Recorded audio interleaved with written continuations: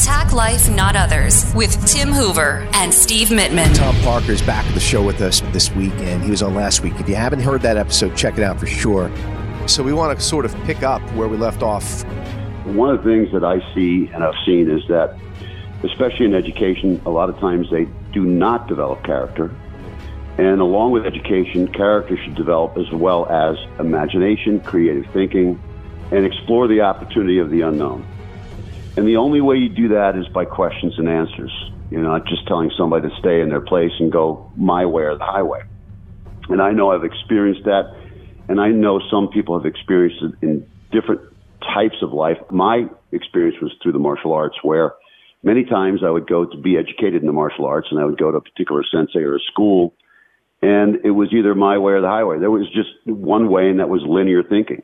There was no time for questions, and there was no time to expand. That was not for me. I understood respect, I understood leadership and listening and learning, but one thing I never wanted to experience was blind faith.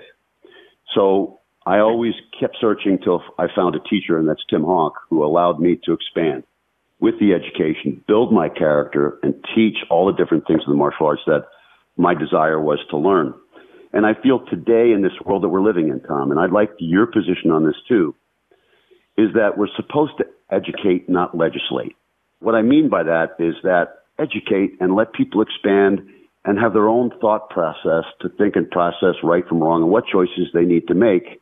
And as you said, choices a lot of times are made on bravery, courage, honesty, grit, hard work, and all that. And I think that's what concerns me the most about not just businesses, but a lot of things these days, is that you need to educate, but then from there you need to let people expand on their own. What do you think about that? I have to say, I am concerned in today's world. As you pointed out earlier, this is a very different world that I live in today compared to the one in which I grew up. The amount of technical information and know-how available and required to succeed is far greater than I would have ever imagined when I was a youngster growing up. Squeezing all of that technical information into the same sort of standards that we've used for generations in numbers of years of school, et cetera, is a particular challenge in my point of view. And I think what often is pushed to the side are is that whole area of character development. Where do you go? Where do young people in particular, well, not necessarily, all of us go to get that influence, humanistic know-how? Where would that come from in your day in, day out experience? I asked myself that question. It's not easily found. It's not. And I think a lot of it comes, first of all, it's developed a lot of times to our parents that are growing up. And you mentioned something right in the prior podcast about you're still seeking out character development at 72. I'm still seeking out character development at 66. It doesn't stop. I know a lot of times in the advertisement that we use for developing children in the martial arts that we teach character development. We should teach and learn character development from each other throughout our lifetime. That never stops. Yes. You know, you always have failure climbing up your spine.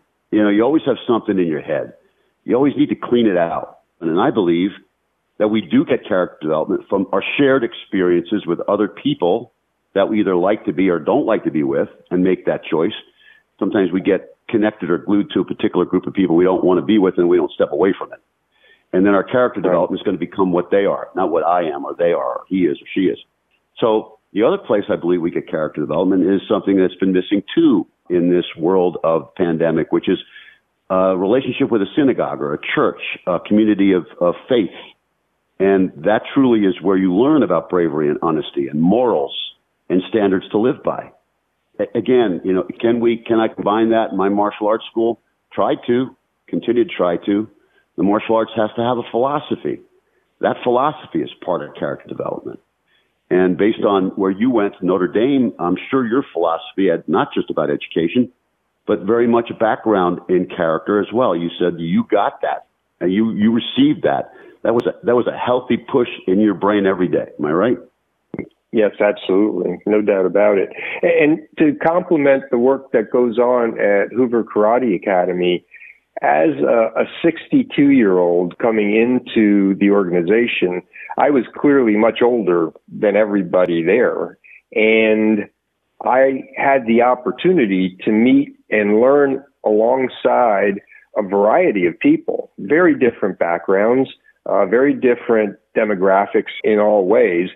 That's a unique opportunity for a 62-year-old. You know, I get together with a bunch of guys and play golf on a regular basis, and I learn some things from them, but it's not like having an 18-year-old sparring with you, you know? It's a totally different experience.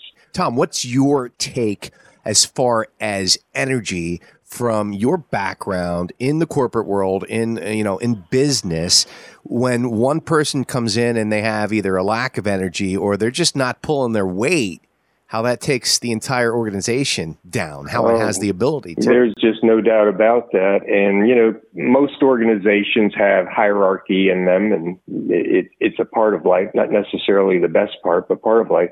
I always felt that from an entry-level person within my organization to more of the senior level people, a contribution was made by everyone.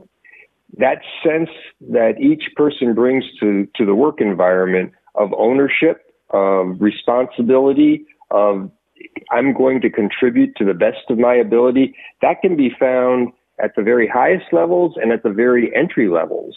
And when a person has that, that's such a valuable asset to have as part of the team. And that does contribute to the energy of the entire community of workers. And so I think working together positively, learning together in a creative way is really so helpful. We don't do anything really totally alone.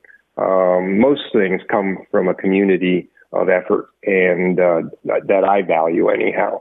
And so I think that concept of energy and keeping it, maintaining it, nurturing it, but that's an excellent topic. I would love to hear you explore more about that. Well, we had, obviously, you know, Big Steve Tarosi. Yes. And he was on another episode, and he was saying how you don't need a title or some letters behind your name to be a leader. You just do it. You simply do it. So, I mean, again, with your background, you can speak on that from the corporate world, but let's talk about dojo. And you just mentioned an 18-year-old might not necessarily be a sensei. Could be, maybe not. I don't know. It doesn't matter. But the point is, you know, you're sparring or you're training with a 62-year-old or a 72-year-old. That 18-year-old, at that point in time in the dojo, he's the leader of you. Yes. So he's your leader for that particular moment in time. Think of what he's teaching you and what you're teaching him. It's this symbiotic sort of relationship. I get it. And that 18-year-old, along with the skill level he has and the speed and being 18, he also should be showing a cooperative effort and respect. And that's the other thing that goes a long way. I mean, at any given time at 18, and say you are a sensei, you could easily jab that the 66-year-old with a front kick, and it's you know, age is age. But at that point in time, you have mutual respect, and that is so huge for learning and a cooperative effort. And there's so many words that just, you know, when I have a black belt test, the black belts at the end of the test, as they complete the test, they have to come up with 2, 3, 4 words that they live by. I'm huge on words, inspirational words that drive them. Now, a lot of these kids at this age, they don't get it, but I force it. They have to think. Some of the kids will come up with stuff, you know, that you're like, okay, well, maybe one day you'll get it, and we'll continue to hope that you do. And then other kids just surprise you. They come up with words that are incredible: family, love, respect, attitude.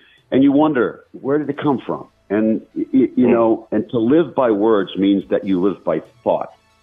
The words have to originate somewhere in the mind first.